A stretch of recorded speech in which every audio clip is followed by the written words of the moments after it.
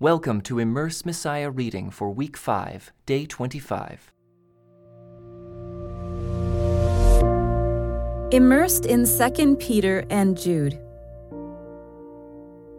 In the time since Peter's first letter to the believers in Asia Minor, their persecution was likely on the rise. Emperor Nero had blamed the Christians for a destructive fire in Rome and had unleashed a new attack on them. By this time, Peter recognized that, like Paul, he would also soon be executed. As an eyewitness of Jesus' life and ministry, Peter decides to put parts of his testimony in writing for the sake of future generations.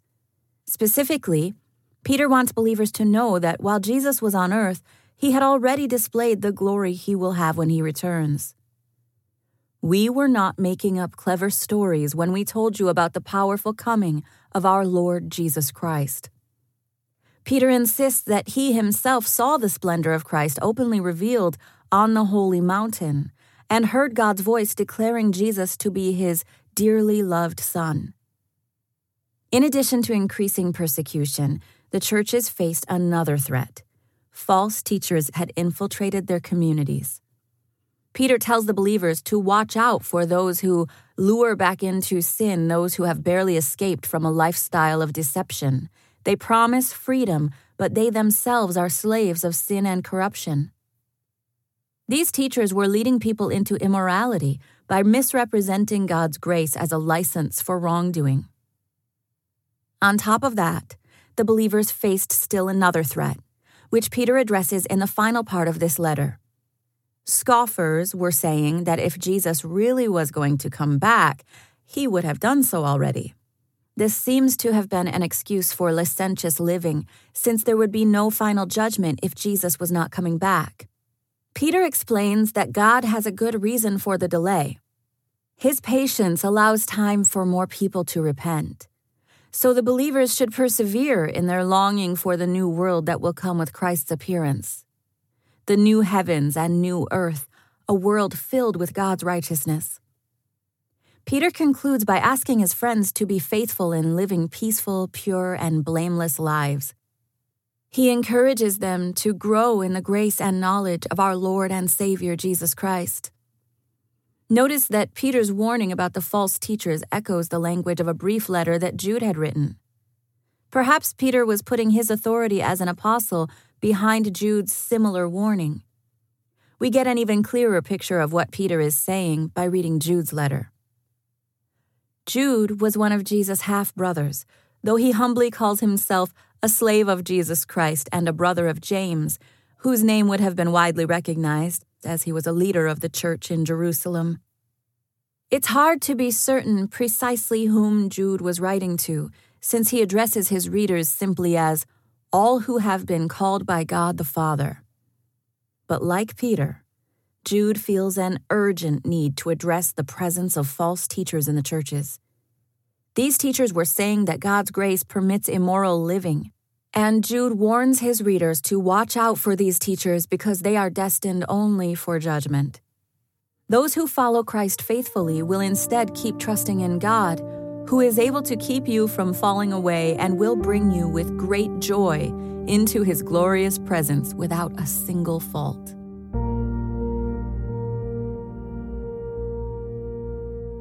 The letter of 2 Peter. This letter is from Simon Peter, a slave and apostle of Jesus Christ. I am writing to you who share the same precious faith we have. This faith was given to you because of the justice and fairness of Jesus Christ, our God and Savior. May God give you more and more grace and peace as you grow in your knowledge of God and Jesus our Lord. By His divine power, God has given us everything we need for living a godly life. We have received all of this by coming to know Him, the one who called us to Himself by means of His marvelous glory and excellence. And because of His glory and excellence, He has given us great and precious promises. These are the promises that enable you to share His divine nature and escape the world's corruption caused by human desires. In view of all this, make every effort to respond to God's promises. Supplement your faith with a generous provision of moral excellence, and moral excellence with knowledge, and knowledge with self-control, and self-control with patient endurance, and patient endurance with godliness, and godliness with brotherly affection, and brotherly affection with love for everyone. The more you grow like this, the more productive and useful you will be in your knowledge of our Lord Jesus Christ. But those who fail to develop in this way are short-sighted or blind, forgetting that they have been cleansed from their old sins. So, dear brothers and sisters, work hard to prove that you really are among those God has called and chosen. Do these things, and you will never fall away. Then God will give you a grand entrance into the eternal kingdom of our Lord and Savior Jesus Christ. Therefore, I will always remind you about these things, even though you already know them and are standing firm in the truth you have been taught. And it is only right that I should keep on reminding you as long as I live. For our Lord Jesus Christ has shown me that I must soon leave this earthly life, so I will work hard to make sure you always remember these things after I am gone. For we were not making up clever stories when we told you about the powerful coming of our Lord Jesus Christ. We saw his majestic splendor with our own eyes when he received honor and glory from God the Father. The voice from the majestic glory of God said to him, "This is my dearly loved Son, who brings me great joy." We ourselves heard that voice from heaven when we were with him on the holy mountain. Because of that experience, we have even greater confidence in the message proclaimed by the prophets. You must pay close attention to what they wrote, for their words are like a lamp shining in a dark place, until the day dawns, and Christ the morning star shines in your hearts. Above all, you must realize that no prophecy in Scripture ever came from the prophet's own understanding, or from human initiative. No, those prophets were moved by the Holy Spirit, and they spoke from God. But there were also false prophets in Israel, just as there will be false teachers among you. They will cleverly teach destructive heresies and even deny the master who bought them. In this way, they will bring sudden destruction on themselves. Many will follow their evil teaching and shameful immorality, and because of these teachers, the way of truth will be slandered. In their greed, they will make up clever lies to get hold of your money, but God condemned them long ago, and their destruction will not be delayed. For God did not spare even the angels who sinned. He threw them into hell, in gloomy pits of darkness, where they are being held until the day of judgment. And God did not spare the ancient world, except for Noah and the 7 others in his family. Noah warned the world of God's righteous judgment, so God protected Noah when he destroyed the world of ungodly people with a vast flood. Later, God condemned the cities of Sodom and Gomorrah and turned them into heaps of ashes. He made them an example of what will happen to ungodly people. But God also rescued Lot out of Sodom, because he was a righteous man who was sick of the shameful immorality of the wicked people around him. Yes, Lot was a righteous man who was tormented in his soul by the wickedness he saw and heard day after day. So you see, the Lord knows how to rescue godly people from their trials, even while keeping the wicked under punishment until the day of final judgment. He is especially hard on those who follow their own twisted sexual desire and who despise authority. These people are proud and arrogant, daring even to scoff at supernatural beings without so much as trembling. But the angels, who are far greater in power and strength, do not dare to bring from the Lord a charge of blasphemy against those supernatural beings. These false teachers are like unthinking animals, creatures of instinct, born to be caught and destroyed. They scoff at things they do not understand, and like animals, they will be destroyed. Their destruction is their reward for the harm they have done. They love to indulge in evil pleasures in broad daylight. They are a disgrace and a stain among you. They delight in deception, even as they eat with you in your fellowship meals. They commit adultery with their eyes, and their desire for sin is never satisfied. They lure unstable people into sin, and they are well trained in greed. They live under God's curse. They have wandered off the right road and followed the footsteps of Balaam, son of Beor, who loved to earn money by doing wrong. But Balaam was stopped from his mad course when his donkey rebuked him with a human voice. These people are as useless as dried-up springs, or as mist blown away by the wind. They are doomed to blackest darkness. They brag about themselves with empty, foolish boasting. With an appeal to twisted sexual desires, they lure back into sin those who have barely escaped from a lifestyle of deception. They promise freedom, but they themselves are slaves of sin and corruption. For you are a slave to whatever controls you, and when people escape from the wickedness of the world by knowing our Lord and Savior Jesus Christ, and then get tangled up and enslaved by sin again, they are worse off than before. It would be better if they had never known the way to righteousness than to know it and then reject the command they were given to live a holy life. They prove the truth of this proverb. A dog returns to its vomit. And another says, a washed pig returns to the mud. This is my second letter to you, dear friends, and in both of them I have tried to stimulate your wholesome thinking and refresh your memory. I want you to remember what the holy prophets said long ago and what our Lord and Savior commanded through your apostles. Most importantly, I want to remind you that in the last days, scoffers will come, mocking the truth and following their own desires. They will say, what happened to the promise that Jesus is coming again? From before the times of our ancestors, everything has remained the same since the world was first created. They deliberately forget that God made the heavens long ago by the word of his command, and he brought the earth out from the water and surrounded it with water. Then he used the water to destroy the ancient world with a mighty flood. And by the same word, the present heavens and earth have been stored up for fire. They are being kept for the day of judgment, when ungodly people will be destroyed. But you must not forget this one thing, dear friends. A day is like 1,000 years to the Lord, and 1,000 years is like a day. The Lord isn't really being slow about his promise, as some people think. No, he is being patient for your sake. He does not want anyone to be destroyed, but wants everyone to repent. But the day of the Lord will come as unexpectedly as a thief. Then the heavens will pass away with a terrible noise, and the very elements themselves will disappear in fire, and the earth and everything on it will be found to deserve judgment. Since everything around us is going to be destroyed like this, what holy and godly lives you should live, looking forward to the day of God and hurrying it along. On that day, he will set the heavens on fire, and the elements will melt away in the flames. But we are looking forward to the new heavens and new earth he has promised, a world filled with God's righteousness. And so, dear friends, while you are waiting for these things to happen, make every effort to be found living peaceful lives that are pure and blameless in his sight. And remember, our Lord's patience gives people time to be saved.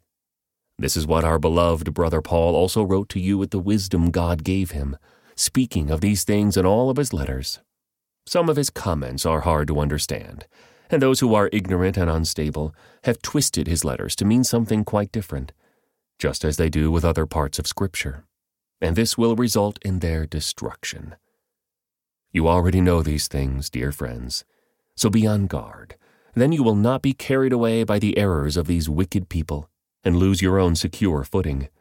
Rather, you must grow in the grace and knowledge of our Lord and Savior Jesus Christ. All glory to him, both now and forever. Amen.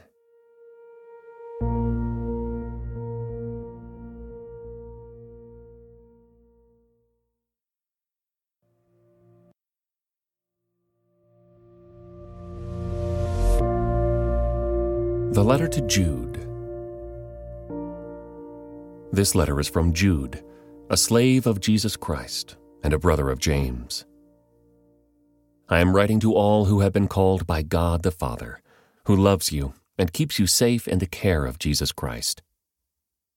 May God give you more and more mercy, peace, and love. Dear friends, I had been eagerly planning to write to you about the salvation we all share. But now I find that I must write about something else, urging you to defend the faith that God has entrusted once for all time to His holy people. I say this because some ungodly people have wormed their way into your churches, saying that God's marvelous grace allows us to live immoral lives. The condemnation of such people was recorded long ago, for they have denied our only Master and Lord, Jesus Christ. So I want to remind you, though you already know these things, that Jesus first rescued the nation of Israel from Egypt, but later He destroyed those who did not remain faithful. And I remind you of the angels who did not stay within the limits of authority God gave them, but left the place where they belonged. God has kept them securely chained in prisons of darkness, waiting for the great day of judgment. And don't forget Sodom and Gomorrah and their neighboring towns, which were filled with immorality and every kind of sexual perversion. Those cities were destroyed by fire and serve as a warning of the eternal fire of God's judgment. In the same way, these people, who claim authority from their dreams, live immoral lives, defy authority, and scoff at supernatural beings. But even Michael, one of the mightiest of the angels, did not dare accuse the devil of blasphemy, but simply said, "The Lord rebuke you." This took place when Michael was arguing with the devil about Moses' body. But these people scoff at things they do not understand. Like unthinking animals, they do whatever their instincts tell them, and so they bring about their own destruction. What sorrow awaits them! For they follow in the footsteps of Cain, who killed his brother. Like Balaam, they deceive people for money, and like Korah, they perish in their rebellion.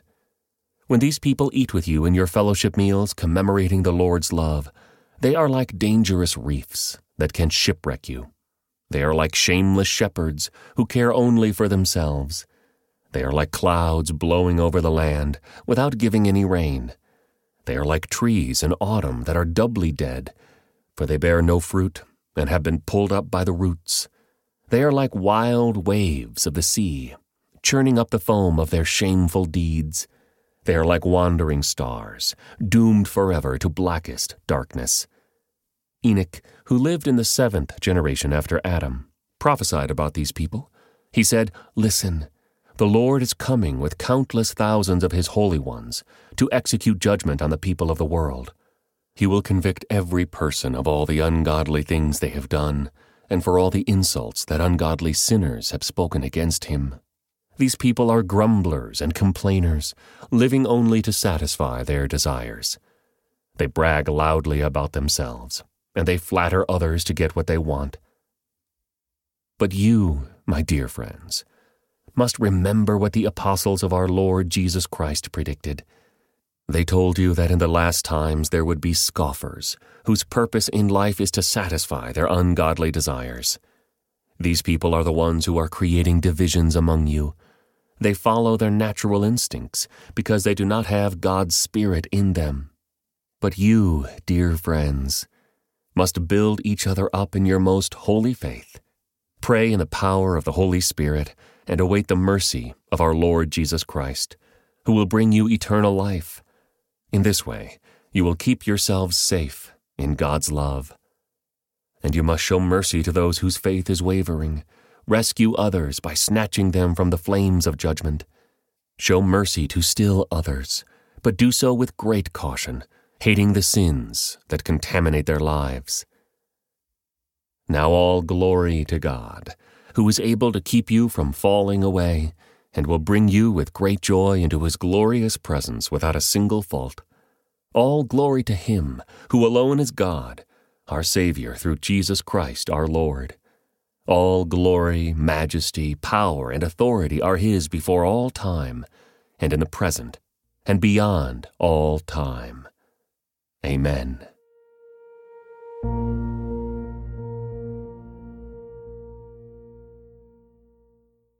This concludes today's Immerse reading experience. Thank you for joining us.